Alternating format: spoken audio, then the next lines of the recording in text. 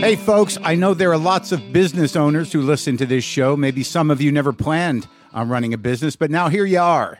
One thing you've always got to keep in mind is how much you're spending on your operating costs. That's one of the first things we had to keep in mind with WTF. And with things costing more today than they did when we started, you want to keep your expenses down. To reduce costs and headaches, be smart and use NetSuite by Oracle, bringing accounting, financial management, inventory, and HR into one platform and one source of truth. Reduce IT costs, cut the costs of maintaining multiple systems, improve efficiency by bringing all your major business processes into one platform, slashing manual tasks and errors. By popular demand, NetSuite has extended its one-of-a-kind flexible financing program for a few more weeks. Head to netsuite.com/WTF for more. That's NetSuite, NetSuite.com/WTF. Lock the gate!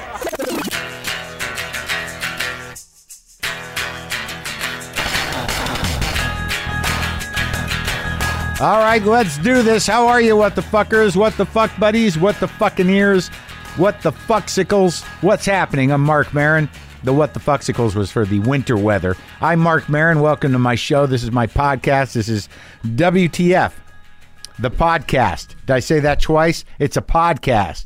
Hope you're having a good day wherever you are. My guest today is voiceover artist extraordinaire, Billy West. For those of you who were brought up on Ren and Stimpy, he was both of them for a time. So that's exciting. It was exciting to talk to him.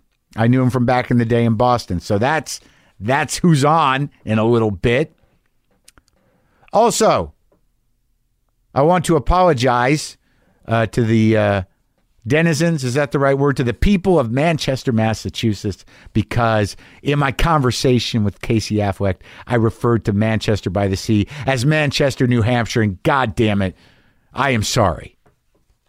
Okay? That's all I can say. There is a Manchester, New Hampshire, and I've been there.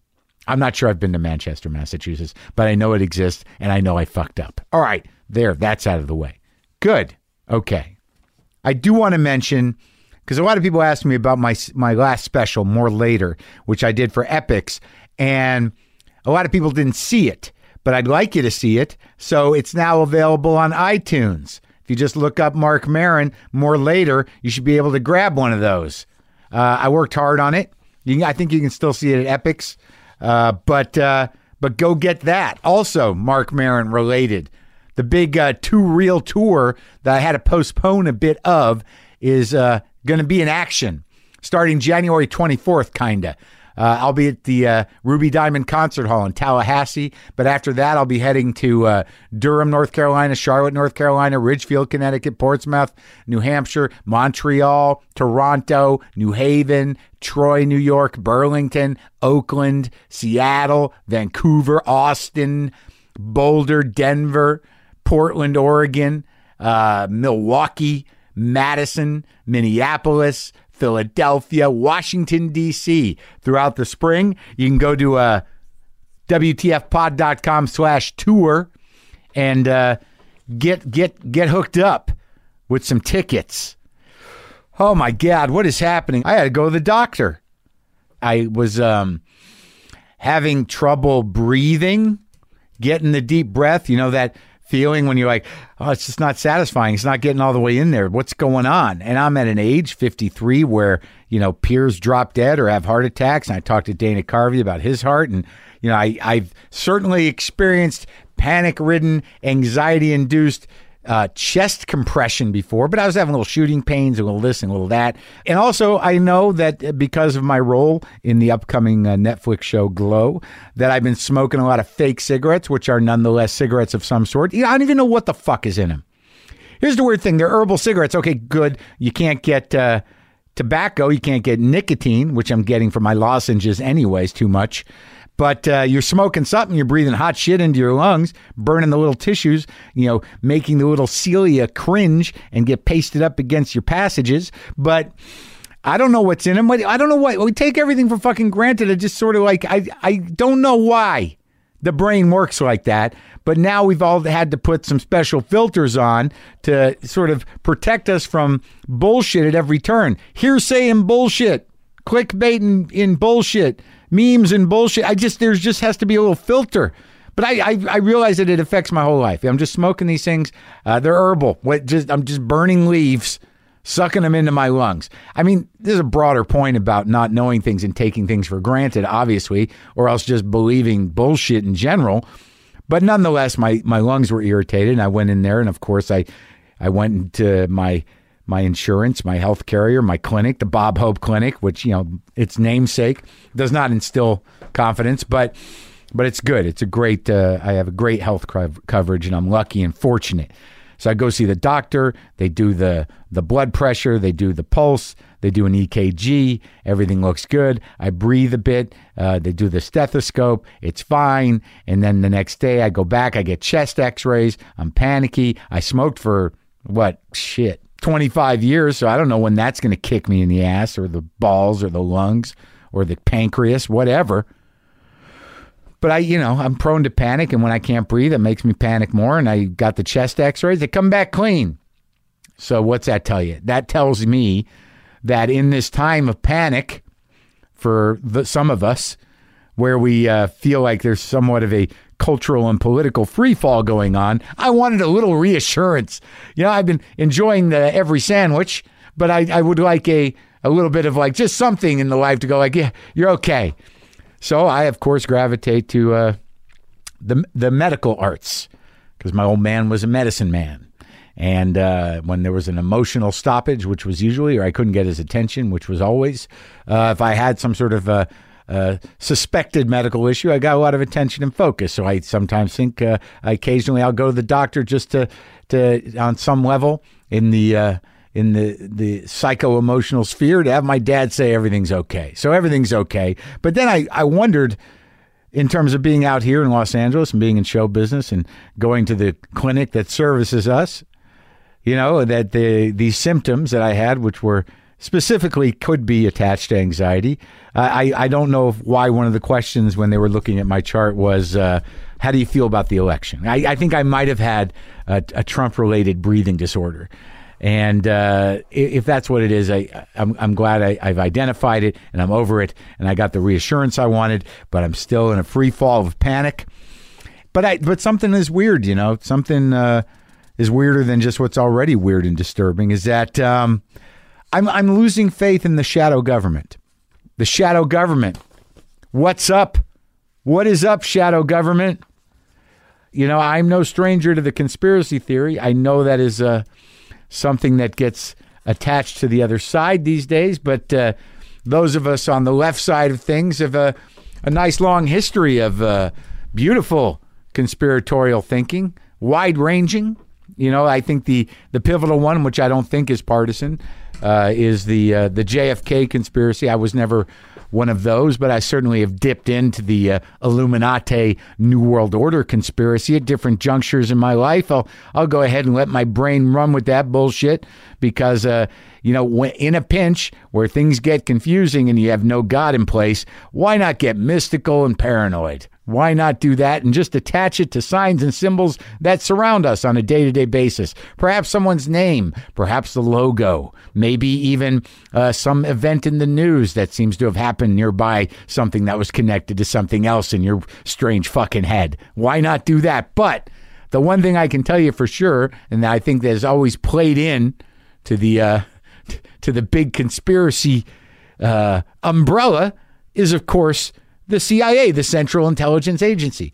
God knows they were involved in, many coups, secret foreign adventures and overthrows. I always believed there was a shadow government, that there was somebody pulling the strings, whether it was through the intelligence agencies or through the global business network, the New World Order, as Cousin Alex calls it. And then, you have the Illuminati, which is a little bit more of a ornate and elaborate set of symbols, but there was an interconnectivity towards the, kind of movement towards the totalitarian possibilities of a one world government and whatnot. I've thrown my head in that direction. I've skipped that rock on that pond. Thankfully I've kerplunked out enough to realize that, what's for lunch. But here's my point, is that one of the things that this Trump president-elect is doing by being who he is. He called out the CIA in public, in front of the world. And the CIA did what? Nothing yet. But I got to tell you, being an old lefty conspiracy theorist, and not even as old as the original ones, and not even as committed in any way, but the shadow government, the CIA, he called them out. So in my mind, if he's not taken out or something dreadful doesn't happen to him, then that's about 50 years of hippie thinking that's just out the fucking window. And all we got is like, the CIA, I guess that's just people who work in an office building. Just out the window. I just took you down a fucking portal. That's all. All right? So before I bring on Billy West, a real nice little email. Subject line, Pink Floyd in New Mexico. Mark, I've been meaning to tell you this for a few weeks now. I was in New Mexico at the beginning of November teaching a photography workshop in Santa Fe. When the workshop was over, I was very excited and jazzed up about all things creative. My students took the ideas I presented them and ran with them. At the end of the class, one student told me, "Now I have a lot to think about." Doesn't get any better than that. Plus, I love New Mexico. My wife and I have been going out there at least once a year for a decade now. After the workshop, I booked a few days to myself so I could photograph. The night before I left Santa Fe, I was listening to your interview with Roger Waters. Who's not a big fan of Pink Floyd? What got me was at the end when you talked about getting messed up with a friend and driving Route 14, the turquoise trail between Santa Fe and Albuquerque. That night, I loaded up my iPhone with Pink Floyd, Pipers at the Gates of Dawn, A Saucer Full of Secrets, Wish You Were Here, Animals, and The Wall. I spent the next 2 days driving around New Mexico in a Dodge something or other with my 1949 speed graphic camera and no agenda. I just roamed, photographed, and listened to Floyd. It was the most relaxed in my own head, in a good way, I've been in years. It was a great way to end a great trip. Big fan, Rob. Glad to inspire, Rob. Glad to inspire. All right, my guest today is Billy West, and he's an amazing voiceover actor. He was on WBCN back when I was in Boston. I remember him from then, and I've sort of known him on the periphery for a long time. Voiceover is a very unique thing, and now you get to meet one of the fellas who does a lot of the voices. They're interesting people. All right, this is me and Billy West. He also has a podcast. You can go check it out at billywestpodcast.com or anywhere you get podcasts. This is me and Billy. Sometimes I wish I paid more attention in school, or in some cases, any attention at all. There are probably a lot of things I could have gotten more out of, like literature, and now it's probably not in the cards to go back to school and study the classics. But luckily for us, there's a new podcast called The Foxed Page that dives deep into the best books of all time. This is basically like the best possible college English class, but more relaxed and fun. No pressure of grades or needing to prepare something to say in class. It's only the books you want to read and know about, presented by best-selling author Kimberly Ford. Everything from Cormac McCarthy to Madame Bovary, from classics like Frankenstein to modern hits like Lessons in Chemistry. I love Ireland, but I missed the boat on James Joyce. The Foxed Page has a 3-part series on Dubliners, and that's a pretty great starting point. Want to get the most out of what you read? The Foxed Page is for you. Get it now wherever you get your podcasts. West. This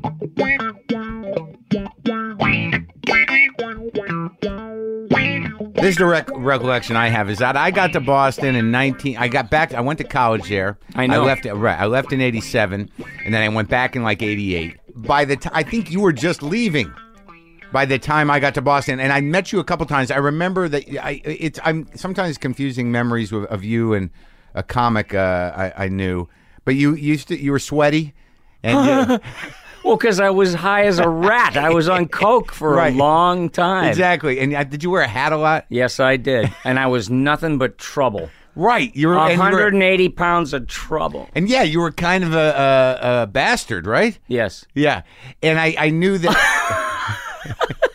Because you were part of the BCN thing. Yes, but I can see it in my mind, and I have this, like, there's a governor on my laugh, but I should be laughing my balls off because I survived. Right. But you started out, like, because you were a radio guy, and you were with La Codera, and then, but it was after It was the Big Mattress Show, right? Yes. But Dwayne Ingalls Glasscock was a different thing, right? Yes, it was under the same roof. Right. It was Charles's alter ego. Dwayne Ingalls Glasscock. Yeah. And he was the morning guy in the New England area in Boston for years. Right. Charles was sort of, I felt like he was phasing out, like the heyday had gone. But let's track it back. So you're born in Detroit, Motor City. You remember it. Yes. What'd your old man do? Oh, boy. Well, there's a difference between a job and a career. Yeah. He went from job to job to job. Yeah. And it was like delivering soda pop for Canada Dry. Mm-hmm. And it was my 8th birthday. Yeah. And we used to get cases of Canada Dry at the house. Yeah. And I took all the flavors and poured them in a punch bowl. It's like, who couldn't figure that out? I don't have a beautiful mind, you know? I mean, I just figured it out. Yeah.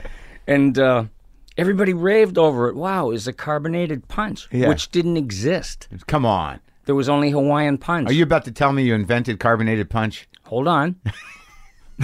Wait for it. I know, you're sitting there. What, pray tell, divulge? No, my mom said to my father, Bill, take this and bring it to your boss. And he was like, I don't know. And she said, go on in, tell him what your son did. So he brings it in, and it's like the typical, Mr. Smith goes to Washington sort of, I don't know how assertive I should be. And he says to his boss, my son, he's 8 years old, and we had a party, and we used all the flavors that we make that actually exist. Uh-huh. And he said, but he put them all together in a punch bowl, and that's all, Bill. But, you should say, that's all, Bill. And he walked out. And then the next thing you know, they came out with a carbonated punch. And me and my mom invented names like Hawaiian Dry, and we finally came up with Tahitian Treat. Yeah. And bang, it was Really? their biggest seller. Come on. Yeah, forever. And have you been credited? Well, you know what that's like. Canada Dry, the top dogs didn't give you the credit you deserved. No, this was 1950. I don't know, 7, 8. Yeah. Yeah, Oh, those they were just those stole were it. cold, dark days, Yeah, man. They'll just take it from a kid. Take a kid's idea, not give him the. Dad, am I going to get anything from this? You know what? I changed jobs. I work for the home tea company now. That's where he went next. Yeah. What shall I invent next? But I'll tell you, I was a weird kid like that. Yeah, I think you're still a weird kid. Well, yeah, I am. Yeah. But you used to invent shit? Well, yeah, I was always looking to invent stuff like, I loved Rube Goldberg. Yeah. Who built these crazy-ass inventions that one thing would trigger the there's other. a wheel and a bird. By leverage and gravity Yeah. and, what do they call it? Velocity? Yeah. All those things. And I didn't know that I was trying to understand physics. Yeah. But physics is really interesting. Did you study physics? Nope. Yeah. But, it is interesting. But I understood some stuff when I read it. Yeah. But then I watched the Three Stooges every morning before I went to school. Yeah. Yeah, I stopped going to church. I found my saints, you know? Yeah, sure. And so Mo put out the best explanation of E equals MC squared when he said, we ain't getting no place fast. That's it. That put it all together for you? It did. Yeah. I said, oh. I get it now. I understand Einstein. Thanks, Mo.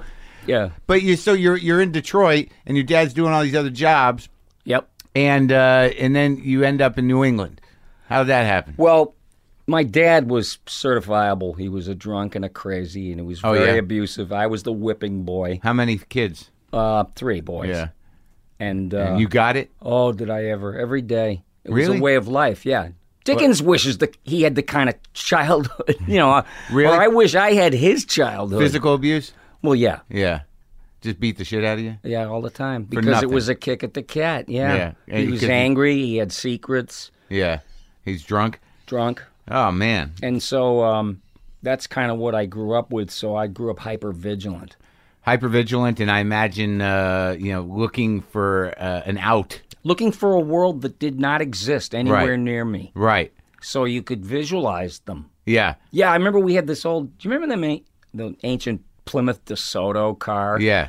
It's a big, chunky, funky old car. And back in those days, right in back of the back seat, there was a ledge. Yeah. And then there was this curved glass, and a kid could fit it up there. Yeah. So we'd be driving along at night, and I would crawl up there, and I'd lay down on that ledge and look straight up through the curved glass, and all the lights were... It was like going through a black hole. Yeah. Except I really didn't know, but I said, this is the coolest thing I've ever seen in my life, because it was like I was in a glass enclosure. Yeah. And looking at these lights smashing into each other, and hard to explain that stuff. But I imagine like being in you were the oldest or no? Oldest. Oh God! So there was just that never-ending competition with you and the old man of some kind in his mind. I'm going to tell you a secret. Yeah. I took my first beating in utero. Really? Yeah. Jesus. My mom came home one day. She was 20. Yeah. And she said to him, guess what, honey? I'm pregnant. Yeah. And he was smashed. Yeah. And he got up and he started beating the crap out of her in the kitchen, and he kicked her in the stomach. This guy did not want me to be born. Yeah. Because it was grow-up time. Right. He was one of those guys that never stopped being 18. Right. Yeah. He was. How old was he when you were born? Maybe 24 Fucking or 5. kid. Could you imagine that? I mean, do you have kids? No, I don't. Yeah, I don't either. But like, when you see a 20-year-old, like my mom was 22. I see a 22-year-old. It's like, what? How you haven't, like, they were kids. Yeah, you're still eating Twizzlers and Jolly Ranchers. Crazy. Well, do you think that I don't know when you started, finding the talent to find these other voices, but do you connect it to your need to escape from the abuse? Nothing but. I was a loner. Yeah.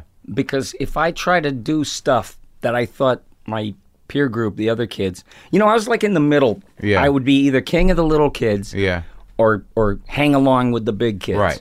And there was really nobody my age. Yeah. So I was kind of like odd man out. Right. And I would go for walks, and I would narrate what I was doing. Yeah. Yeah, and to the other kids. Yeah, an audience. Yeah, and I tried to explain why, and I didn't even know why. Right. Because you were like having a disassociation. Yeah, because I'd take up in progress with them, and I go, as you remember, only in like a kid voice. Sure. And me and my cousin used to play. We'd put up his dad was a photographer, so we put up cameras like they were movie cameras. Yeah. And I have a picture of me and him, and he's adjusting a camera, and I'm holding a script. Yeah. But I don't think that's what I meant. Yeah. But it sure looks like the future. You know how the future stares you in the face every single day? You just don't know what it is. Yeah, I like that. Yeah, I mean, anything. Yeah, your brothers are still around? We lost my middle brother. Yeah. Yeah, the three of us became alcoholics. All of you. And my mother was not. She kept away from all that stuff, but here it was. Yeah. Growing around her, and I feel horrible that turned out that way. It's like, I think of the Three Stooges, I go, like Steve Sweeney, the comedian, he used to go, poor Mrs. Stooge. So you moved with your whole family to... My mom left, my mom left Detroit to get away from my dad, and she brought the three of us to Boston. And I went to elementary school there. Did that work? Well, you know what it is like you spend your whole life trying to do battle with the guy you swore you'd never be. Yeah. Do you know what I mean? Did he ever come back around? No, he was gone a few years. He was gone about a decade after that. Yeah? Yeah. After she split? Oh, he died? Yeah. Oh, yeah. Pancreatitis. He just did himself in. He didn't Really? He didn't want responsibility because he knew that it would go down the drain. And when did you start playing music? Well, I had a trumpet when I was 10 in Detroit. Yeah. So I could play, and I played with other kids. Knew a few notes. Yeah. I could hold a note longer than the teacher. Yeah, yeah. That was the little contest. If anybody in here thinks that they can, hold a note longer than me, have at it. Yeah. And I'd be up there, and he would hold a note. He played clarinet, and he would hold it and hold it and hold it, and I thought, that's nothing. Yeah. Because I was a swimmer at the time. Yeah. I mean, not a professional, but I loved swimming, and I could hold my breath like a whale. Yeah. And I get up there, and I'm like, You know, and he was like going, like trying to get me to stop, and it was going into a minute. Yeah. Yeah, because I was born with this weird chest, huge chest for somebody my size, and, Yeah. and a big inner cavern and, or and something. you need that for voices too, kind of, don't you? I don't know if you do. It's the only thing I ever could judge anything else by. But when did you start doing the band thing? When you like The you band you thing- were you in Boston? Yeah, 60s. Yeah. So like Boston's pretty heavy, man. Yeah, I mean- started playing guitar in 61 in Detroit because we had an old Stella down in the basement. Sure. And I would plunk on it and stuff. Didn't really grab me because I could draw. Mm-hmm. I wanted to be an artist. You were just a creative guy in general. I was screaming some way to Something. find a way to express yeah. myself. Right. Yeah. And so So you thought and my dad was an artist. he was? He was one of those guys that would torment me. You know what I mean? Yeah. He started out as Mozart to me, and then he just became Salieri, Oh, yeah. long after he was dead. Yeah. But he could sit down at the piano and not know what he was doing and start playing. Really? He Good, could- talented guy, gifted guy. He was a draftsman. He went to Cass Tech, Mm-hmm. which was a mechanical drawing, Yeah. all that stuff. Yeah. And he could draw. Yeah. And I tried to impress him. And so I grew up thinking everything I did was nothing or no big deal. Ugh, it's so sad, man. I mean, it's like, that weird competitiveness between, emotionally fucked up fathers and their sons is the worst. Because Yeah. they just annihilate your ability to develop a sense of self. Yeah, it's an Irish-German thing or something. I don't know. It's just a narcissistic fuckhead thing. Well, yeah, but I didn't learn those words till later. But I knew something about Germans and I knew something about Irish. Yeah. Where were you located when you got to Boston? Roslindale, Massachusetts. Yeah. So you weren't in like Southie or nothing. You weren't in. No, but I used to go down there. We used to go to Carson Beach and City Point. Yeah. Yeah, and I remember this was when I was getting ready to start playing music. I couldn't wait to graduate school. Yeah. I High never, school. I never had any use for academia. I have to tell you honestly. Yeah. I'd go to school every day with a head full of fantasy and made up, I don't know, entities. Yeah. And I could hear them. I could hear how they went, and that's really how I started doing, voices. Yeah. I would Tourette out noises and voices, and it was just an urge. Did you have friends?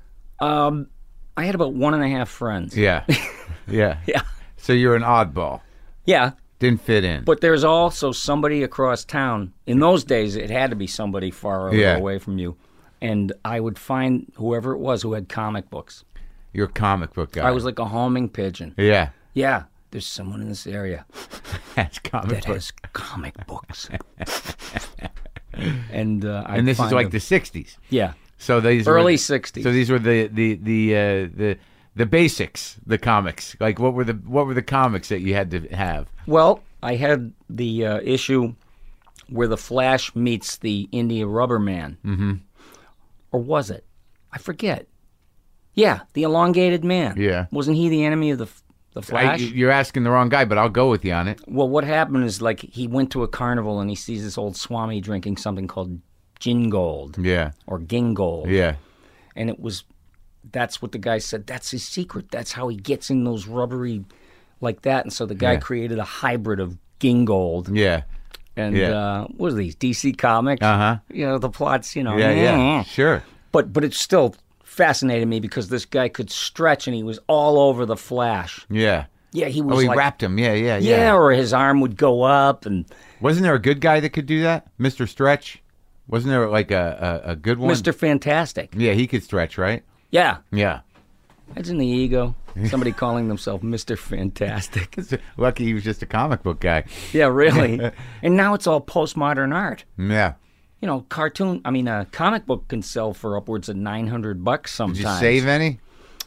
No. No, because we had to jettison a lot of stuff just to get out of the house in Detroit, Yeah. get on a plane and go to Boston. My mom started shipping stuff, To luckily. her family. Yes. Yeah. And this was all done on the sneak. But I got to tell you something. I'm not irreligious, but I believe in a higher power. Sure. I believe in a force that makes nothing but sense to me. Right. It's pure physics. If you Right. put out a certain kind of energy, Yep. other energy like it will find it because like energy attracts. Yeah. If you put out like this pissy, moany piss cloud, Yeah. all energy like that is going to come shooting for you like a javelin. Right. And I didn't understand that stuff till later on. Yeah, I believe that. I think that's a good way to do it. But Good way to frame it. I believe that the higher power was just like the force of the world and our relationship to the universe. Yeah. And that somebody hears me. Yeah. Some things. You conceived of that later. What's that? That's what you pulled together later when you Yeah. needed to. Do you have that when you were a kid or no? No, Yeah. I had religion shoved down my throat. Catholic? Yeah, Irish Catholic. Yeah. So I used to know more about religion than most people. Yeah. We knew the mass was in Latin then. Yeah. So that you couldn't figure out what they were talking Yeah. about. Keep it coded.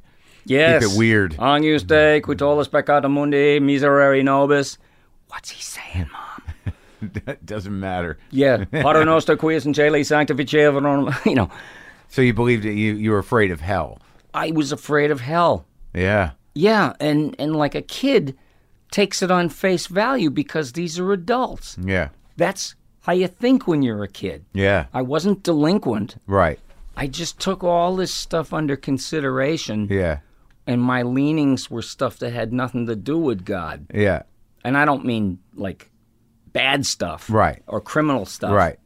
It's just that I was interested in creating characters, and I wanted to play music so bad. So when did you start playing guitar? 61. Yeah, and then you started a band? By 66, when I moved to Boston. The actual city. Yes. Yeah. And I found a kid who was my friend, and he was Yeah. kind of a drummer, but we used to sit and play together, and I played guitar. Yeah. What little I could play. Yeah. And I realized, geez, this is for me, because you could go downtown Yeah. to this place, Mod Clothes, Yeah. Carnaby Street, Right. only in Boston, in Right. the Combat Zone. Right. Yeah, where Sure. the strip clubs were. Yeah. And- Down by Nick's. Yeah, and it was like, ooh, I felt weird, like even being in that area, but it Yeah. was adventurous, you know? I'm going to go buy the coolest clothes in the world. Yeah, try bringing them back to Roslindale and putting them on someday. I was in school, and I had flowers all over my shirt with white cuffs and white collar. You Yeah, can just picture sure. this. And some kid goes, hey, your flowers need watering. Really, I'm seriously. But it was all that kind of stuff. Like, I couldn't figure out why people would have this instant, like, fear that turned into anger. Yeah. Yeah. No one ever tells you back then that if you're able to do something cool and you can't wait to share it with others, you'll get no props. You'll get bullied. You'll get nothing. Yeah. And so I figured whatever I did just is not making it. You Right. know, I figured I have to be so much better than this for them to respond. Or at least it's good that you didn't feel like you had to be more like them, whatever that was. I never went that way. Yeah. I mean, it was at the risk of being alone Yeah. or finding some other kid with peripheral interests. But that's kind of the way it always was. Yeah. I think it might be different now Yeah. that we live in a media Sure. entertainment You can oriented. kind of find your people You easier. can find them a lot easier. Yeah. And plus, you had no way to get to another town. Yeah. That was unthinkable. Oh yeah, you got to take a bus. You got to get someone else to drive you. You got to. If you had permission. Yeah. Right. So what? So what do you? So when I did- started playing, Yeah. and I met this guy, and we started playing music, and I started meeting other kids. They were very few and far between, but they were already in bands, and I would go hang around them Sure. just to see how it's done. Yeah. And I had what it took at the time. You know, I could play, and I became like this little guitar gunslinger eventually. Yeah. Yeah, and I could sing, but we were always doing cover songs. Uh-huh. So when the At the audience, when time? the kids at the dance are applauding for you, they're applauding for the Rolling Stones. Right. So when does the booze start? The booze started in 72, 71 or 72. Like you're 21, 22? Yeah, and I was a model boy. Yeah. You know, I kept my drawers straightened with the clothes in them and everything, and I was tidy, and it was like a Boy Scout sort of thing. Mm-hmm. And then at 21, I went fucking Zerker. Yeah, having my childhood that I never had. Yeah. That's, you know, I figured that out as I never really had a child. I was childhood, I was an old kid. Yeah. who had to take care of the full-grown adults sometimes. Yeah. Falling asleep. And your brothers too? Yeah, my brothers. I was man of the house at 10. When did you get the gig on radio? How'd that sort of happen? Oh, the band days were coming to a close. Was it late 70s? Yeah, because I was incorrigible. Drunk? Nobody wanted to take me home. Nobody wanted to pick me up. Were you doing blow at that point? Yes, and drinking. Yeah. Yeah, it was horrifying. Those were the things. Those were the things. And I, once I found blow, I said, this is great. I don't have to drink anymore. Yeah. Famous last words. Yeah. It just makes you drink more. Yeah, I felt this is a classy high. And then an hour or two later, you're looking at people, how do I look? With your teeth gritted and this Ren and Stimpy face. You know, how do I look? Does anything show? Am I clean? Is my nose clean? Yeah, and then you're sitting at a party and everybody runs out of shit to say at the same time because the Coke is wearing off and they all look like, you know that picture of Al Pacino sitting in the chair in The Godfather, sort of looking down like this pissed off little crow. Yeah. That's what we looked like, and I'd see a crumb on the floor. I'm going to snort that. And I would be searching the floor, and everybody, all these civilized young adults would be searching the floor. For rocks. Yeah, and you look up, and it's a plaster ceiling that has that surface the on it. Popcorn surface. Yeah, so stuff had fallen.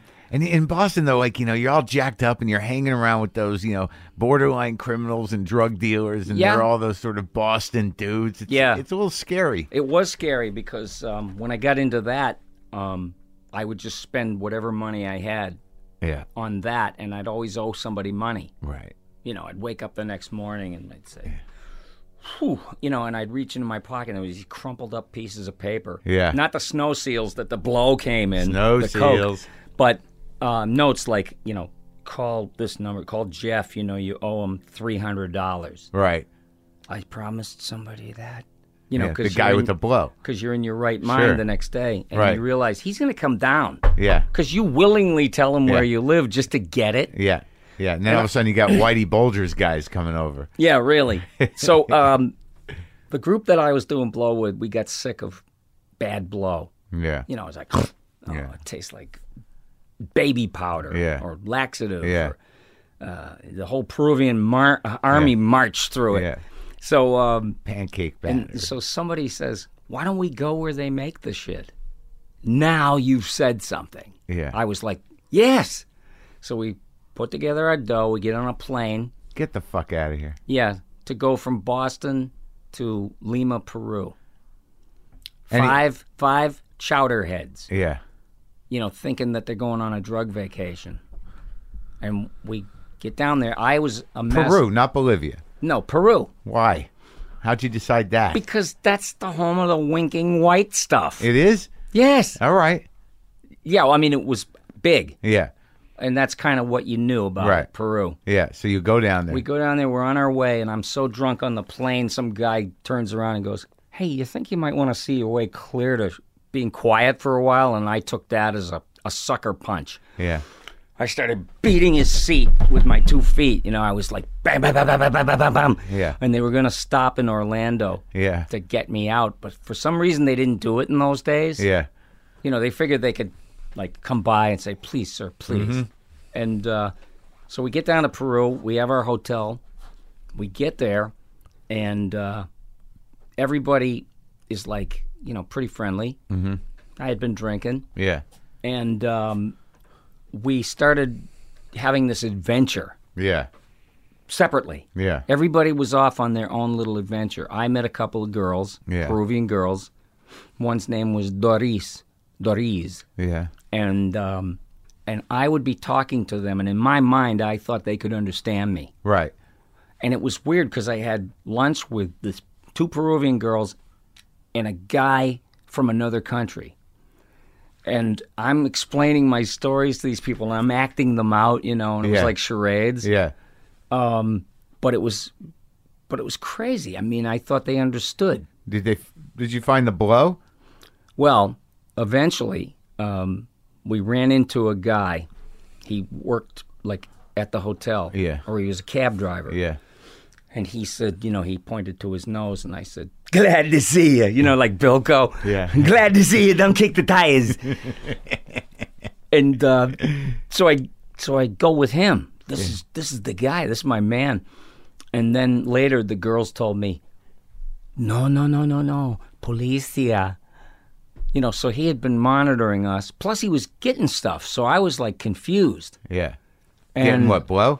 Yeah. Yeah. So I was getting. it better? Yeah. Yeah. It was like 95% pure. Yeah. It was $11 a gram. Yeah. This is just drug talk for those were the days. Yeah. Anybody listening. Yeah. So I had my room, and I laid in there, and I was ordering cervezas and room service. And, I'd locked the door. There was a bolt and a chain, and there was a little glass hole so you could see.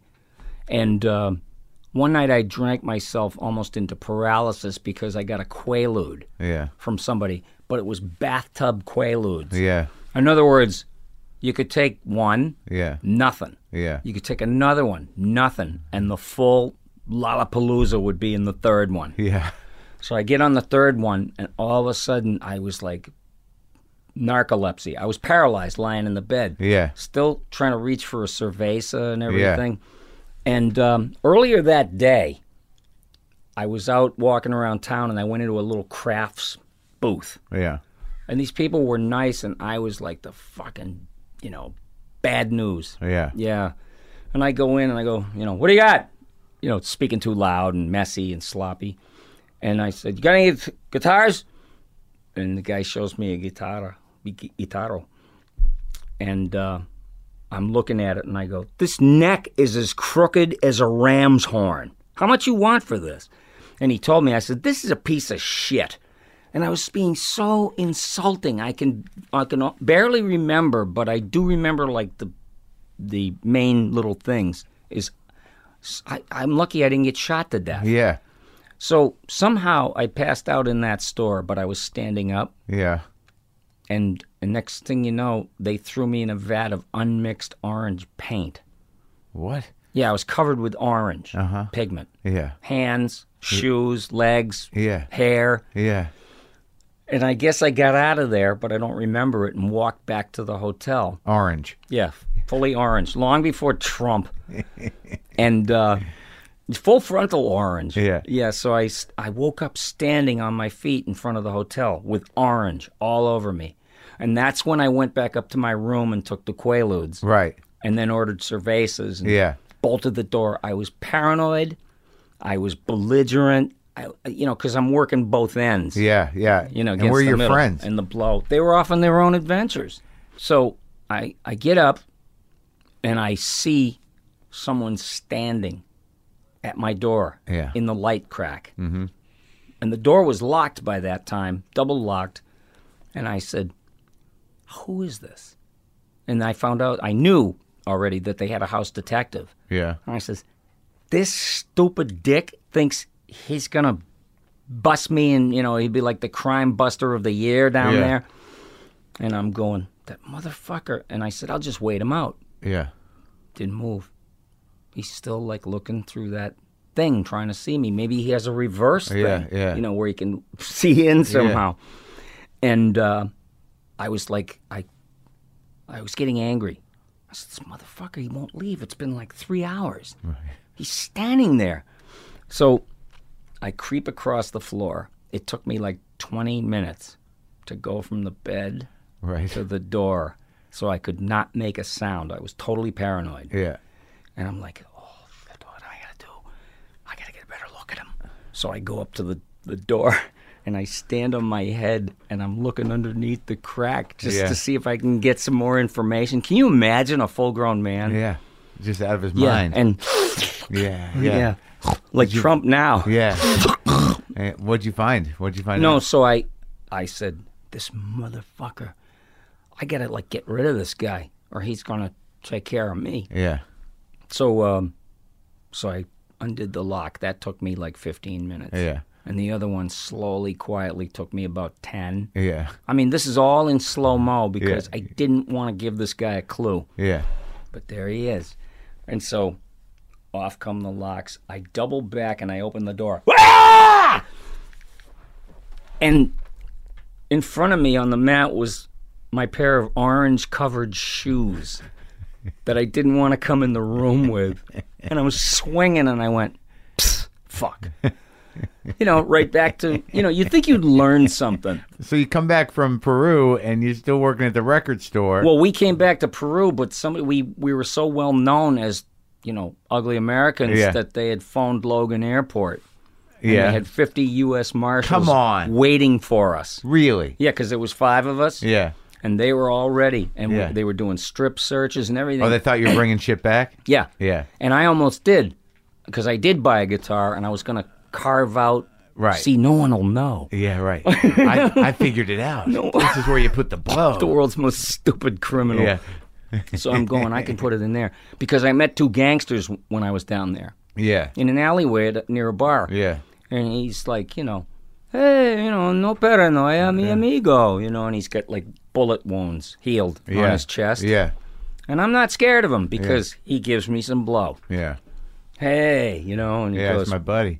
Me llamo Carlos, and he's Larrabee. Mm-hmm. And the name struck me so funny because it sounded like 2 names from the old Jack Benny radio show or something. Yeah. So I started doing the routine to them, and I went, "Oh, Carlos, oh, Larrabee," and they started doing it and cracking up laughing. "Oh, Carlos, oh, Larrabee."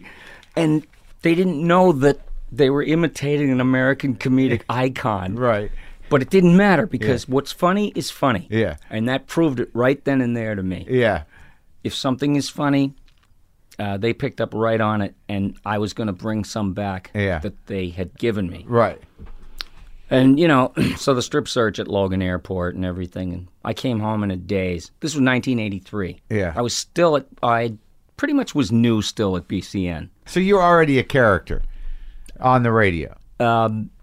People knew who I was. I didn't get much credit. They didn't want to say my name a lot. But when did that start? So when did you make the jump from the guitar shop to BCN? How'd that happen? I had already was a winner of one of their contests when I lived like outside of Boston with my mom. Yeah. Which those were frequent what kind of recidivism visits, to my mom. A comedy contest or a... No, on the radio one morning, and you might know this guy, Eddie Gordetsky. Yeah.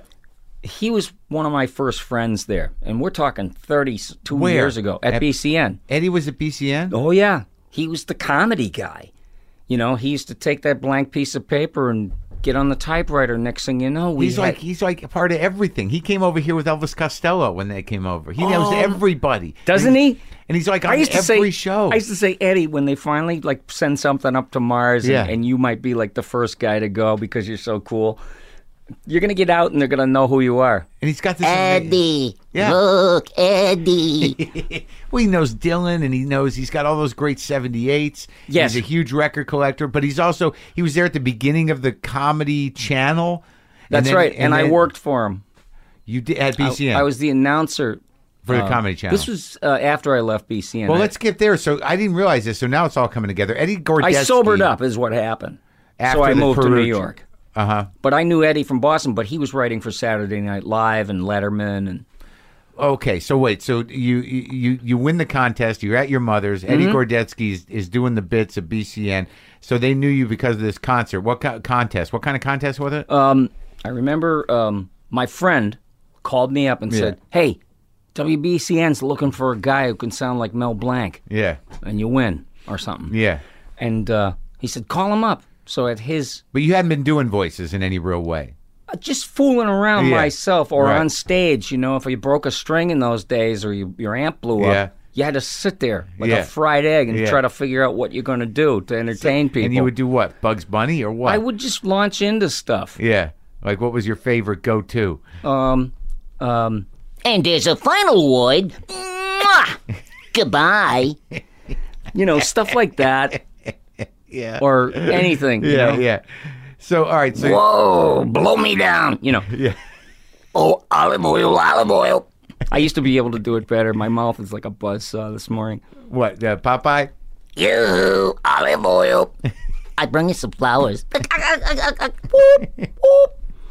There. I redeem myself in the eyes of voice purists. All right, so you win this contest or whatever, but because you were like, when did they put you onto the morning crew? Because there's something about radio at that time. So this is what, 80 what? When I won, and then I knew to sign off with, That's all, folks. you know, Yeah. and it's like, we got a live one. Yeah. So they invited me to come up to the Prue, where they were broadcasting from. Prudential Building. The Prudential Building. And so I go up there, and everybody's super cool. Like, too cool to talk to me. Yeah. But I won. Yeah. And they said, what did you win? Was it Wacodera show? Yeah. Yeah. Yep. But when Eddie picked me off the listener line when I called in, he went, hold on. And that was the beginning of that whole thing. Eddie. Yeah. Yeah, Eddie and Charles and Oedipus. Yeah. Yeah. So you're there. So now you got a job? I have a job, but I was getting increasingly out of control. But you were doing the morning show. Yes, so I was. So that's 6 o'clock. yes. And you're just, I'm just getting in from the night before at 4:15. right. But but everybody was doing that, right? How, though? How did we do I those don't know, things? but you're at BCN, so I imagine you're going to concerts, you're hanging out with whoever's in town. I'd always be obliterated. I couldn't tell you what happened after 7 o'clock at night most of the times. Really? For a majority of my adult life at the time. And you were showing up, and what were the voices you were doing for Charles? Oh, God, I'd have to pick something. Yeah. And I would mimic, like, types. Yeah. You know, like wobbly wizards and, demonic creatures. And you or just make them up spontaneously? accents. Yeah. What was your favorite one? I don't know. It's just something funny about an Indian guy calling someone else, "You're hammerhead." Yeah. I'm using stooge, like, ad hominems Yeah. for people standing right next to me. Yeah. You are a hammerhead. You'd be the weird, crazy, sweaty, fucked up guy. Charles You're would not be, going to let go of that, are you? Well, no. Charles would be driving the show. I'm just trying to see what Yeah, the he'd crew be looked driving the like. bus. And how many people would be in Eddie the room? would be next to me, and he would have Bits. written words, Yeah. bits, Yeah. wrap-ups to contestants like, you win. So you weren't live on the mic all the time. No. Uh-huh. But I was voicing my own stuff. And we didn't have any actors, Yeah, yeah. No, I was like, I had to learn. So it was a fluke you got into this. Yeah, but you know what? I acted like I could care less about being there because I couldn't wait to get out and Get high. take care of my But ossification. you're starting to make money, though, right? A little bit, but there was a low ceiling there. And, I knew why I didn't, because how could they? They would point up, number one, you're like an insurance liability. Yeah.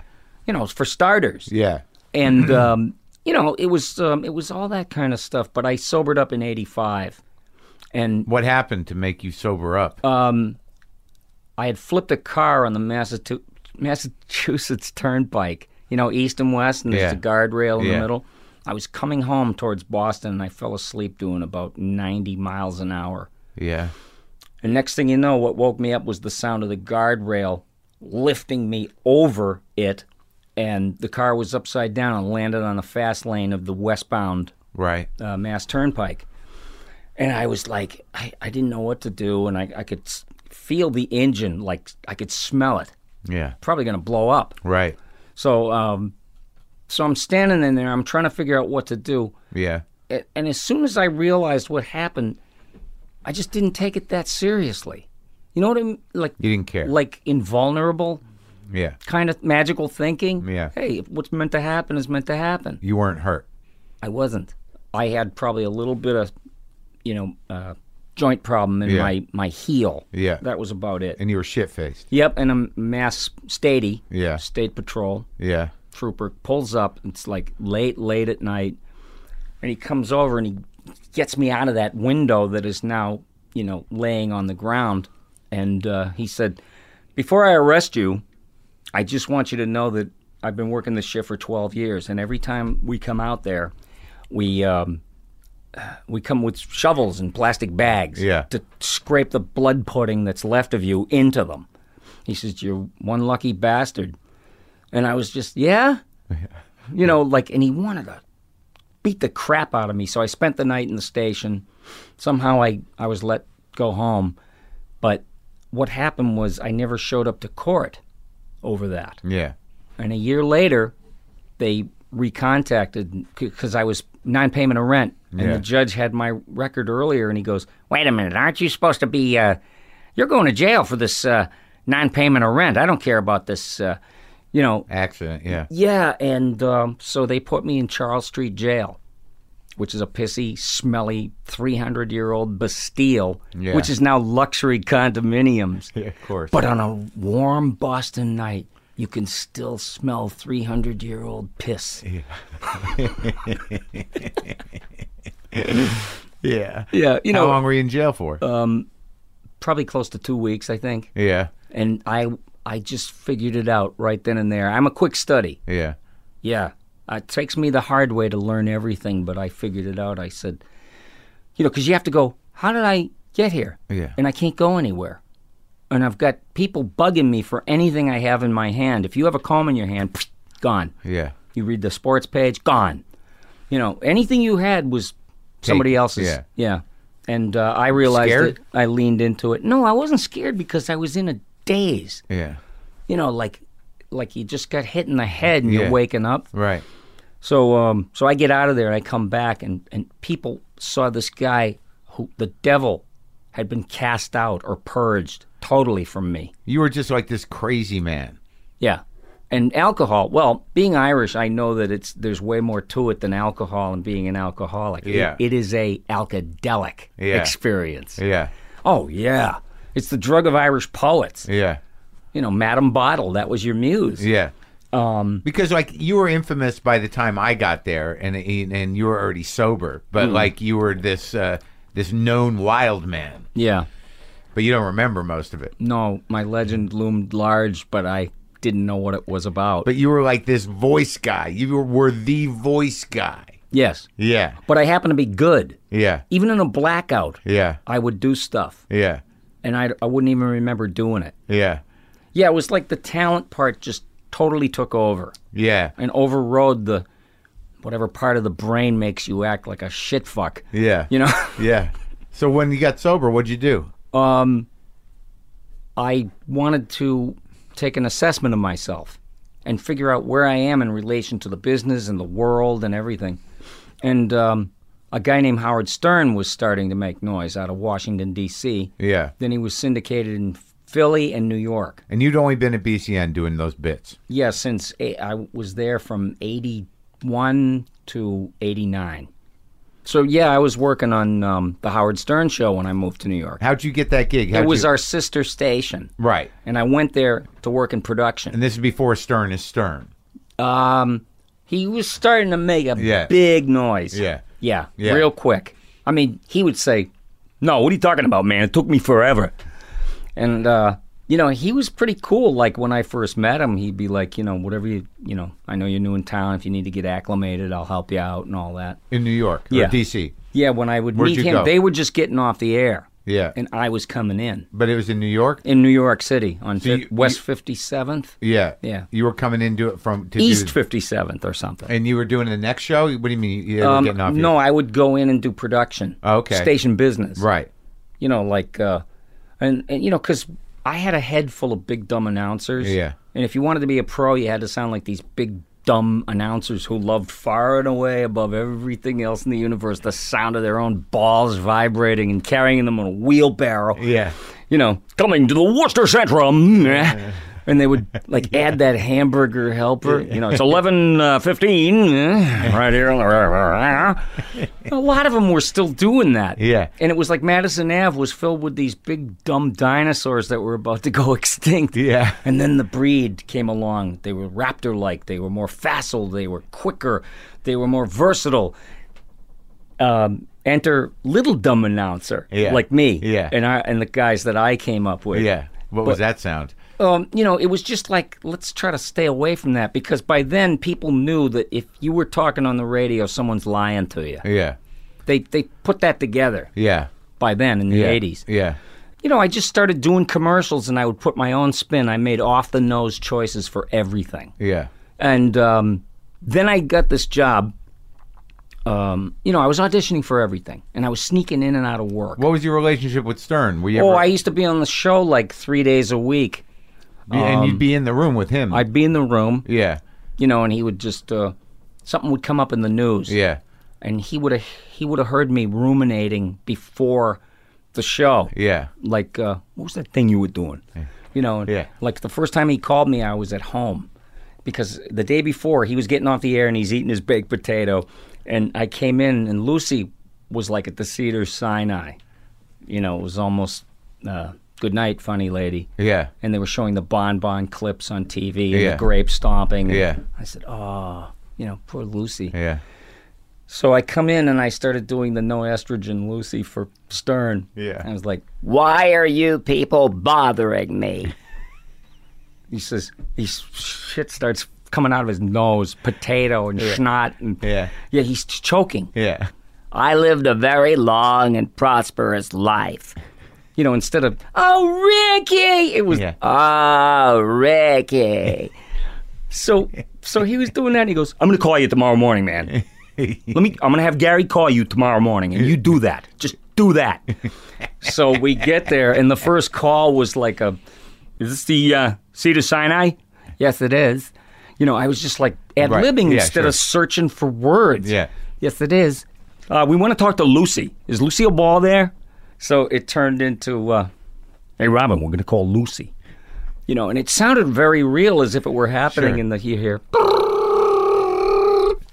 Hello? Lucy! Yes? And you have to hear the entire bit. It was so dark, but it was like irresistibly funny. Yeah, no, live radio and doing that stuff where you have just it's like it's all theater of the mind shit. It's So, the best. Lucy, you're saying your parents, when we read that when you were a little girl, they used to chain you to the clothesline and put a dog harness around here. And Lucy would say, You say it like it's a bad thing. and Stern was like, Loving it. He was just wanted to play to the very bitter end. Yeah. And boy, oh boy, the next morning, this gossip columnist, this biddy named Kay Gardella in the Yeah. Daily News is going, I heard the most horrifying thing on the radio, and it was like, shame on you, Stern. Yeah. And And then he was like, he loved it. and he loved it. Yeah. He loved it. And characters would evolve. Yeah. Because I would do those Boston women Yeah. that were screaming about busing and Yeah. Get off our beach! This is Carson Beach. It was always a nice white beach. Get off! It wasn't meant for yous. This is City Point. The bus comes from white neighborhoods to come to a white beach. Get out! I grew up hearing all this stuff. And then a black guy would call in and he'd go, I know that's Billy West. I know that's Billy West. Oh my God, Howard, you bad. So most people understood that it was pointing up the grotesqueness of racism. Yeah. Yeah. How long were you with Stern? For a few years, I left in 95. To come out here? So I got to do a lot of stuff. But I auditioned for Ren and Stimpy. Yeah. And I worked with John Kay when he was doing Beanie and Cecil, which lasted 6 episodes, and I was playing Cecil, the sea serpent. Yeah. John Kay created Ren and Stimpy. And this is also where I met my today partner in creativity, is Jim Gomez. Yeah. And we have a podcast. Do you mind if I talk about it? Sure. Well, Yeah. I'm all over the map, man. It's all right, buddy. I'm sorry. That's all right. I found out I had ADHD Yeah. like about a year ago. Uh-huh. I couldn't wait to tell my friends. I was like, hey, guess what? I got that stupid ADHD. And this guy looks at me and he goes, you paid someone to tell you that? We knew. Yeah. Yeah. Oh, everybody knew. But anyway, we thought it would be a funny idea to create something. Yeah. Just for fun. I mean, just for the fun The of it. podcast. Yes. And it's BillyWestPodcast.com. And there's barely time for me on my own show because there's all these disruptions and distractions, people coming in, Yeah. arrest warrants or somebody Right. calling on the phone or whatever. But it's me. Yeah, of course. Yes. But I also bring in my voiceover friends, not to interview them, Yeah. because Let him work. that would be more of the same. Like, Yeah. it's like, okay, that's my interview, and I didn't have to put anything into it. Right. So I created content, and I wanted these guys to play people from my real life. Yeah. And I have just priceless performances from my very own friends that inspire me to this day. Like, And it's all produced. You guys spend time yeah, with it. we have to. Yeah. And the problem with that is that people want to keep them coming. And Every week. And it's difficult. Yeah. Yeah, to produce it. Yeah. I mean, I can talk, but I'll hang myself if I'm allowed to be me and talk. Yeah. Yeah. So you're better off doing bits. It's better off creating characters. Yeah. And, we created a character named Billy Bastard. I don't know who I named that after, but the way I was in really? the old days. Yeah. Yeah. What's and, that guy And he sound sounds like Buddy Rich. You ever hear those Buddy Rich bus You guys are tapes? blowing clams. You guys are playing clams for me up here. Well, I wrote the chart to I'll Take Manhattan. Well, you can take Manhattan and get the fuck off this bus right now, tonight. And it's sort of like that. Yeah. And he's Billy Bastard. But do you remember? Do you remember that guy, Billy Bastard? I mean, Sure I do. Were you a yeller? I would scream and yell, and I had like the lung capacity and certainly the vocal. Yeah. Yeah. I can't say my gentleness belied my great strength. I think it was just, demon power. Yeah. Yes. I mean, that's like saying, I have the blood sugar of 81 seagulls. Yeah. Don't mess with me. Yeah. That's the guy. Yeah. Yeah. Or and I would say shit like that. Yeah. Yeah. Just because the silliness was always there. So when you did Ren and Stimpy, that was your big break. I mean, that was this weird kind of rebirth of animation for a new generation of young people. It was on MTV, right? MTV. And it was huge. Yes. And originally, I auditioned for both voices. Yeah. That's what John Cristofalusi wanted. And we actually went to MTV to do a live pitch in front of the women at Nickelodeon. And we recorded, this is right out of the movies, like out of the Stooges, out of the 30s. Yeah. There's a broom, and we get a little mic on it, and we're in a closet up the street from Kurt Loder's office. Right. And we're in there, and I'm reading the script as both voices. He goes in, he comes out a half hour later, and he says, "Congratulations, what you just did sold the show." Who said that? John Cristofalusi. And I said, wow. So they get the show in production, they sold the show, and John decided that he was going to do the voice of Ren. Yeah. And I didn't give a fat frog's ass who did what. I was lucky to have a job. Yeah. I was thrilled to death. So I did Stimpy originally, who was based on Larry from the Three Stooges. Yeah. Except you couldn't make him sound like a depressed old Jewish guy. Yeah. Hey, Mo, mein hernia. I don't know how big of a stooge guy you are, but Larry is the most sublime peripheral voice I've ever heard in my life. Be careful, Mo.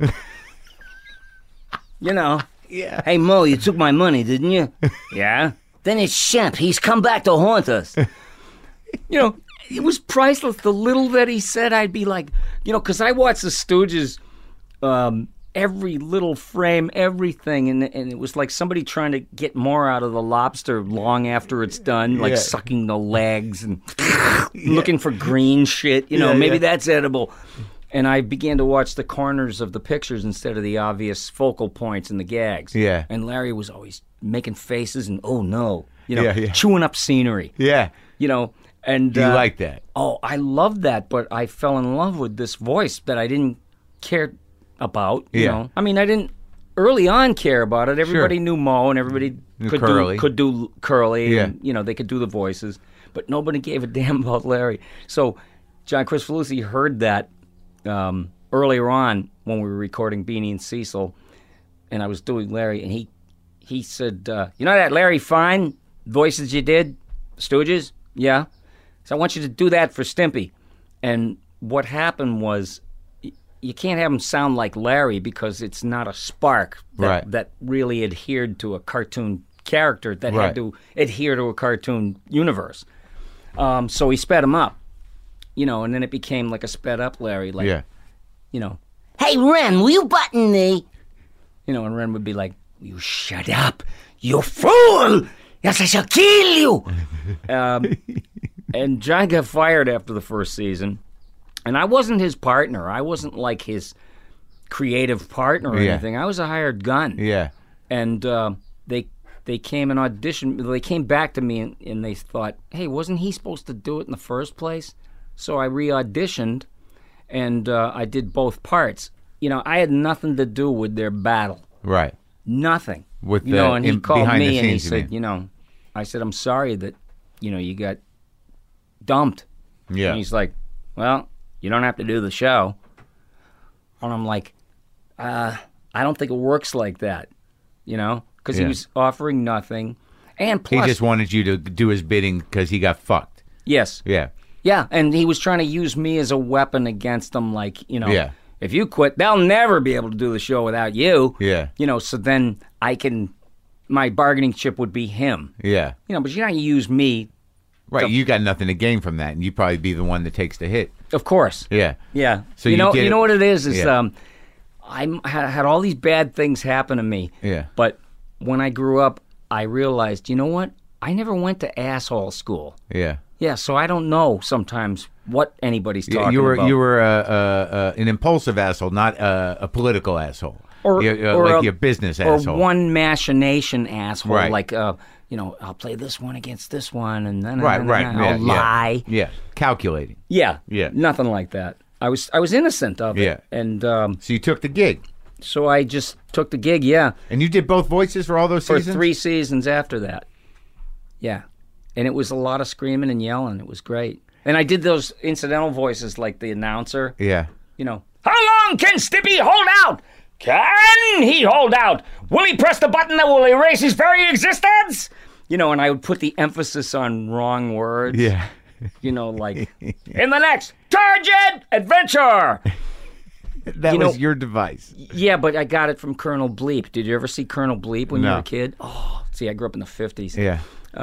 Colonel Bleep was this alien who was like an astronaut or a commander, and he had a caveman with him and a puppet. And it was animated, really early, primitive. And the announcer on the show was at this fever pitch all the time. Yeah. Yeah. And it was like, how does this guy not pass out? Yeah. Because he's always up here. Yeah. Oh, no. Yeah. And, all that stuff kind of works in. And all of it goes in your percolator. Yeah. And whatever you spit out is not like you clip something from somebody. It's a hybrid Yeah. of what you're in. Well, yeah, and you're also integrating because you grew up like you brought up Bilko and that stuff and Jack Benny. I mean, that stuff was stuff that you saw as a kid. Yes.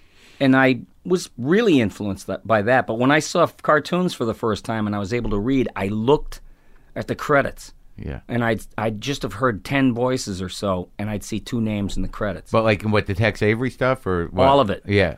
Yeah, Mel Blanc, one voice. Yeah. And he was the first guy, I guess, that got credited Yeah. on the title cards. Did you ever meet him? Yes, I did. Yeah. In 1980. Yeah. Yeah.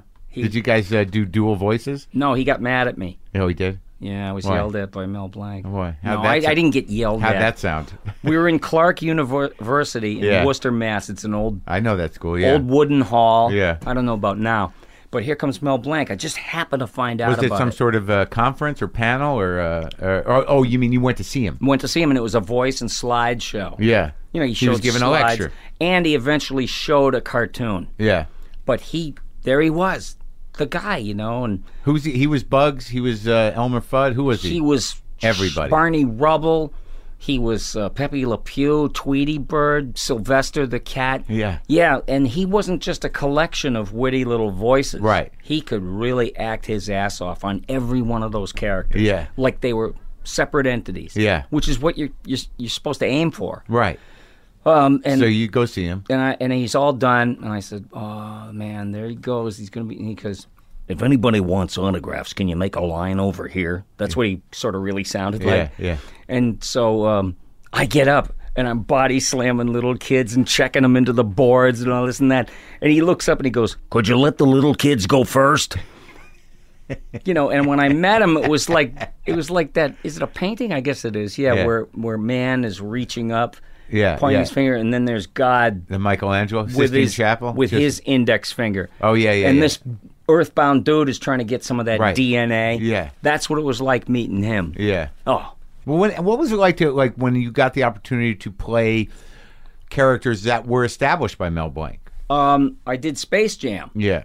And I got to work with Michael Jordan, too, Doc. The closest thing to a religious figure that we have. Oh, and I got paid in carrots. I was just doing it to be faithful. Yeah. But see, everybody has their own perception of what faithful is. They might be thinking about one decade or another decade because the directors were different. Yeah. And one person would lean in. Ivan Reitman was directing me. And somebody over at Warner Brothers would lean in the door and go, "He sounds too Jewish." Okay, thank you for that update. You know, Yeah. And then somebody else would poke in and he goes, he's not tough enough. He got to be more Brooklyn. Okay. With bugs? Or with anybody? They were doing what they thought he was. Like, everybody had a different perception, it seemed like to me. Of bugs. And I was trying to please Ivan Reitman. Right. That's the only name that mattered to me. So I was doing it that way, and, you know, it wasn't everybody's cup of tea. There's people that are stuck on a certain kind of bugs, or, you know, he should have been the one that was really irreverent, like, you know, eating a carrot, like, hey, Screwy. Yeah. You know, that kind of, Yeah. what you doing, Screwy? And I, you know, it sounded like Maury Amsterdam. Yeah, a little bit. Hey, Rob, here's the comedy spot. So I had moved to California from New York, got out of the Stern Show, Yeah. and I got out here, and everybody knew who I was. Right. It was like an electronic business card. From Ren and Stimpy. Yeah. Yeah. And before I left New York, I had been doing the Red M&M that Yeah. I get cast for. On the commercial? Part of the American landscape. Yeah. What was Yeah. that guy sound like? Have you ever eaten me? You know, it's basically like my wise-ass voice. Yeah. Yellow. You know, and the commercials are great. Yeah. They're very artistic and Yeah. funny, I think, and I've heard from a lot of people. And it plays every day in some theater Yeah. somewhere, and it's like, we're sick of you, man. But the commercials on TV are good. Yeah. I'm sick of me. Yeah. Yeah, so Did you do a lot of commercials? Yeah, when I moved to LA, I did tons of them. And what was the next big for you the big event in your life career wise? 1999, Matt Groening was going to do a new cartoon. Yeah. Outside The Simpsons. Yeah. So he created this show called Futurama. Yeah. And that's all I knew about it. Yeah. And he said they're doing auditions, so I get some sides as Philip J. Fry, Right. Zoidberg, and the Professor, and Bender the Robot. Yeah. So I went in and I just did instinctively. People go, how do you know what to do? I said, they give you enough information about the character so that you can formulate, you know, what it should be. Yeah. And you just throw shit against the wall, and hopefully one of them will be dead on the bullseye, and they'll go, that's what we're looking for. Yeah. So I did something I never did before. I sort of used my own voice for that. Yeah. Yeah, only when I was 25 and I was whiny and complainy and, you know. For which character? Oh, man, I just broke a string for Fry. Yeah. Oh, man, I just broke a string. Now what am I going to do? You know, that's exactly what I sounded like. I was like, oh, man, we don't have any tubes. The amp just blew up. Now what the fuck am I going to do? You know, Yeah. And so I just injected that in there. And I did Zapp Brannigan, which Phil Hartman was supposed to do. And I met Phil Hartman when I first moved out here. Yeah. But in New York, he called looking for me before I left. And my wife, I called in coming from New York, and she said, guess who called here looking for you? I said, who? She said, Phil Hartman. I said, do you know how many guys I know that could pull an elaborate prank like that on you? And she goes, no, it was him, and he left his number. He wanted to say hi. Yeah. And I'm like, okay, we'll see. And he was on the set of News Radio. Yeah. I call him back, and it's him, and he goes, no, I just wanted to just say hi. I'm a fan of your work. And I was like, well, I kind of know who you are, too, you know. And I eventually met him. Yeah. And he was eager to help me get acclimated. And he was the most generous of spirit person. He had no, was coveting anybody else's talent or performance. Right. No, he was secure, and he knew who and what he was. Yeah. And so we found out we had that big, dumb announcer love. Yeah. You know, because he had done them. Yeah. And we talked about those guys, and we found out, you know, it's like, oh, you remember a guy named Alex Dreyer? You know, we're pulling out names. Jackson Beck. You know, a few of them sounded a little the same. Yeah. And then there was, you know, the old-fashioned guys that would come on the radio and say, I have to update the info because I don't remember any old commercials, but today's program is brought to you by Bluetooth. Now brain cancer comes in a new color. Blue. Bluetooth. You know, and who talks like that? Only those guys. But when you did see it in person or something, they stuck with the act. Yeah. Yeah, because it gave them, you know, people would That's go, who they were. wow, look at that. Well, that's the weird thing about radio is that, you know, when you do see the radio guy, you're like, you're the guy? Yeah. That probably still happens to you. Like, you're the guy. Yeah, this little nabbish. I'll tell you a story. One time I auditioned for a character from Dinosaurs, the movie. Yeah. And they were going to do the home game, and they couldn't find anybody to do Della Reese's character. Yeah. And they searched high and low. They had black actresses come in. Anybody with like a masculinized female voice. Right. And they weren't finding it, so the guy at Disney calls my agent and says, do you think Billy could just come in and maybe just... And I go in and I nail it. Because she had this big voice, Baleen, honey. And she was a holy roller, too, so she had that religious, hellfire rolling around in her voice. And so I'm in there, people are like looking... like to see who the hell it is. We got somebody, and they see this white guy sitting there. But, I was up for trying out anything. Yeah. Anything you threw at me. What's the worst that can happen? They don't use it. But on Futurama, Zap was going to be done by Phil, but, he died. Yeah. And it was such a shock. It was horrifying. Horrible way. But then they started thinking about the character again, and they said, do you want to try it? And I said, well, I have my own version of Big Dumb Announcers that sounds similar to what Phil would call upon. And, I really wasn't trying to mimic him because I had to create a new character. Yeah. So I based him on a few disc jockeys that I grew up working with or listened to. And one of them had this voice like this. And he used to use big words like serendipity. Yeah. Serendipity. And they used the hamburger helper, with that, well, it's 5:07 in the morning. Yeah. Good morning, everybody. Yeah. And that's the hook. Yeah. So I put that in the character. Yeah. Careful, alert the men. I made it with a woman. That kind of crap. Yeah. She's a beautiful ship. I'm going to fly her brains out. That was it. It puts this button on it that makes him more important than anybody. Like, that's the last word. Yeah. No one can top that. Right. It was beautiful, but it came from something real. Now, when you do that, because I've done just very little voiceover, and it's not much different than me. It's just different pitches of me. But it's interesting when you're on a mic and you've got your cans on. Mm-hmm. Because, I'm also an addict, that there is a complete departure of self that happens. Yes. Right? Yes. And you can feel it. Like, it's the only thing I know how to do. Right. Except play music. But when you're in it, when you're in those words and you're just completely, all your momentum is into whatever those choices you made, you're completely departed from yourself. Yes. It's an out-of-body experience in a way. There's this idea that, that we came up with earlier, about having to, I imagine when you got sober, I don't know if you got sober the way we get sober, but the idea of having a higher power that will function for you, this idea of these forces, or that these things, these energies that come and go, and that everything's sort of integrated. It seems like that the manifestations of all these different voices are part of a continuum of time and place and people and frequencies that you've absorbed over time. Well, the stakes are higher with those things because I wasn't left to run wild. This was a character that was worked on for probably a few years. Which one?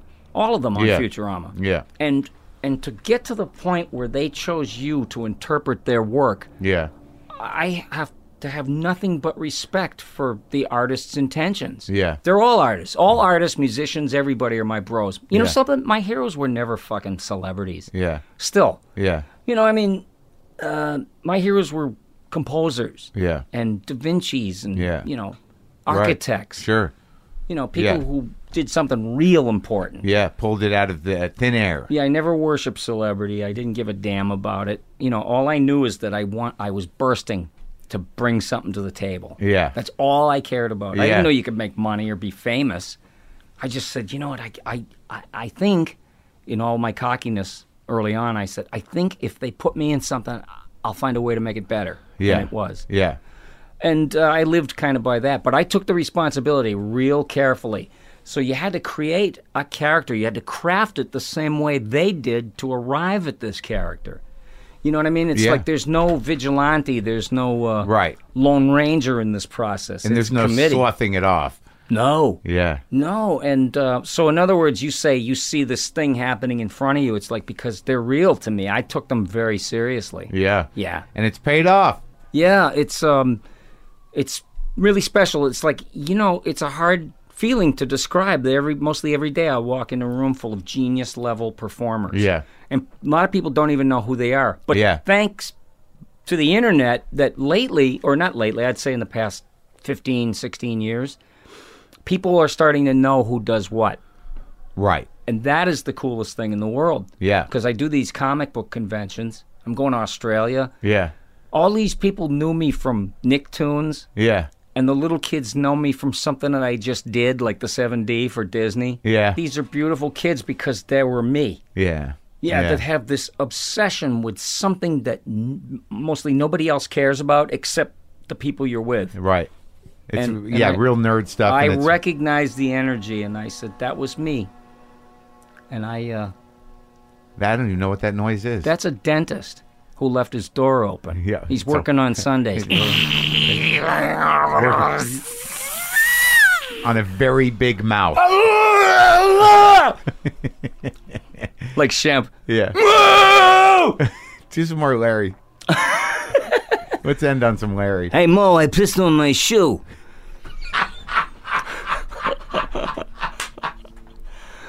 Isn't there something just about that voice that makes you I go, love that you love it because I wouldn't have ever looked at it that way. But go back and watch it. I'm gonna and now. the little that he says is like, makes him Keith Richard of the Stooges. Suddenly he's who Charlie now. He's a big important guy. Yeah, yeah. Yeah. They're all belles, all these women. Belle of the ball. Anything you say. I think he lived the longest. Be careful, Mo. He was in a nursing home in Woodland Hills. Yeah. Yeah, and I had a friend One from of the Boston. guys from the Stooges, the Yes. band, went to visit him. Yes. Regularly. And he took a big beta machine and made a beta tape of Larry sitting there. It's black and white. You've seen it? I have seen it. And Larry's sitting there, and they set up the interview, and he's like, okay. Because he had like 3 strokes. Yeah. And there was a picture that he created, that he drew of Mo behind him in an old Firehouse short that they did. Yeah. Yeah, and he's like, he's stroked out, but he still had his sense of humor. Yeah. And the guy says, what was Mo like? Well, he was a very sweet man, and he picked me out of a vaudeville act. Because the Stooges were looking for one guy to fit in with the crazy man and the boss man. Yeah. So he said, I was playing violin and did a stage act with the Haney sisters. Yeah. we never heard of these people. Thank God he got out of there. Yeah. Mo just picked him. Yeah. And said, you're going to be a Stooge. Yeah. And so there he was, and oh my God, it's like, what people used to say, what are you getting out of this? Okay, we know you're not big on school. What are you getting? I couldn't explain it, but here I was learning comedic timing, comedic performance, and acting. Yeah. Where you act as a voiceover guy, I act on those words. Sure, of course. And I was smart enough I went to Stella Adler while I was in New York on Stern, and oh my God, I was cramming like a super college student. I remember reading Man and Superman almost overnight. Bernard Shaw. Yeah. Almost overnight. And I had to learn the prologue to Henry V overnight. Yeah. Yeah, because I was too busy during the day running around New York. How'd that go for you at the class? Did you learn anything? Went to some stuff I could not do right by this particular teacher. Yeah. Because she said to me, all right, we're going to have you do examples of a covered entrance. And I said, wonder what that is. Is it like to slip in and be invisible? Yeah. In plain sight? No, it wasn't even that. I never understood what it was. No! I never could get it right. Right. So, and then I meet real actors and celebrities that are my friends, and I mentioned that, and they said, I never heard of that. It's like when I worked at the Boston Naval... I worked at the Boston Naval Shipyard when I was like 17, 18. Yeah. No, I was a little more than 15, and I was a carpenter's apprentice working in the building shops that made stuff for wartime. And I was putting together a sawhorse, and this one guy comes in, one carpenter, he goes, hey, what are you doing? I said, I'm pounding a nail. who the fuck taught you how to pound a nail? You know, and so he shows me his way. Yeah. And I go, okay. I'm not going to hit my thumb. I was doing okay. And then another schmo comes in. And he goes, you know, like, what the fuck are you doing? You know, same exact thing. He says, who taught you how to do that? You know, I said this other, and he did it his way. Yeah. So I learned something that I knew when I inherently, in my heart of hearts, I learned at 10 years old that adults were full of shit. Yeah, but everyone's got to be right. They got the way. Everybody's got to be right and random. Yep.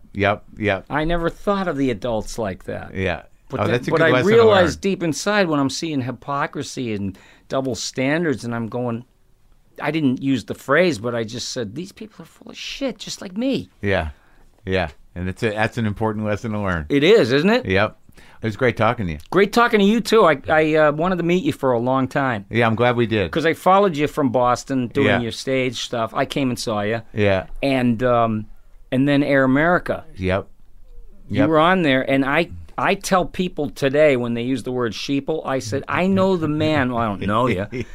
But there's a guy that made that up, and it just catches on. I wonder if it was me. It was you. I know I used it, and I used... Sheeple. Yeah. I loved that thing. But it's like lemmings.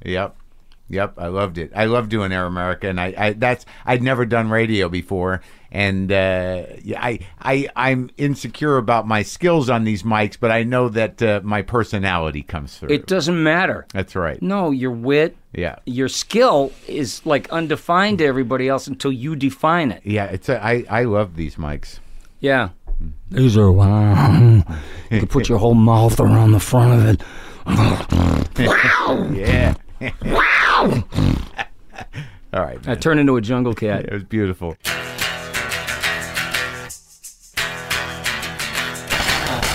All right, that was Billy West.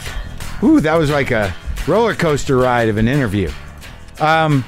So, yeah, we've got some more WTF Uncovered WTFs coming up. Be one up tomorrow. And what else? I can play some guitar. I don't want to hurt my ear, though. I'm getting old.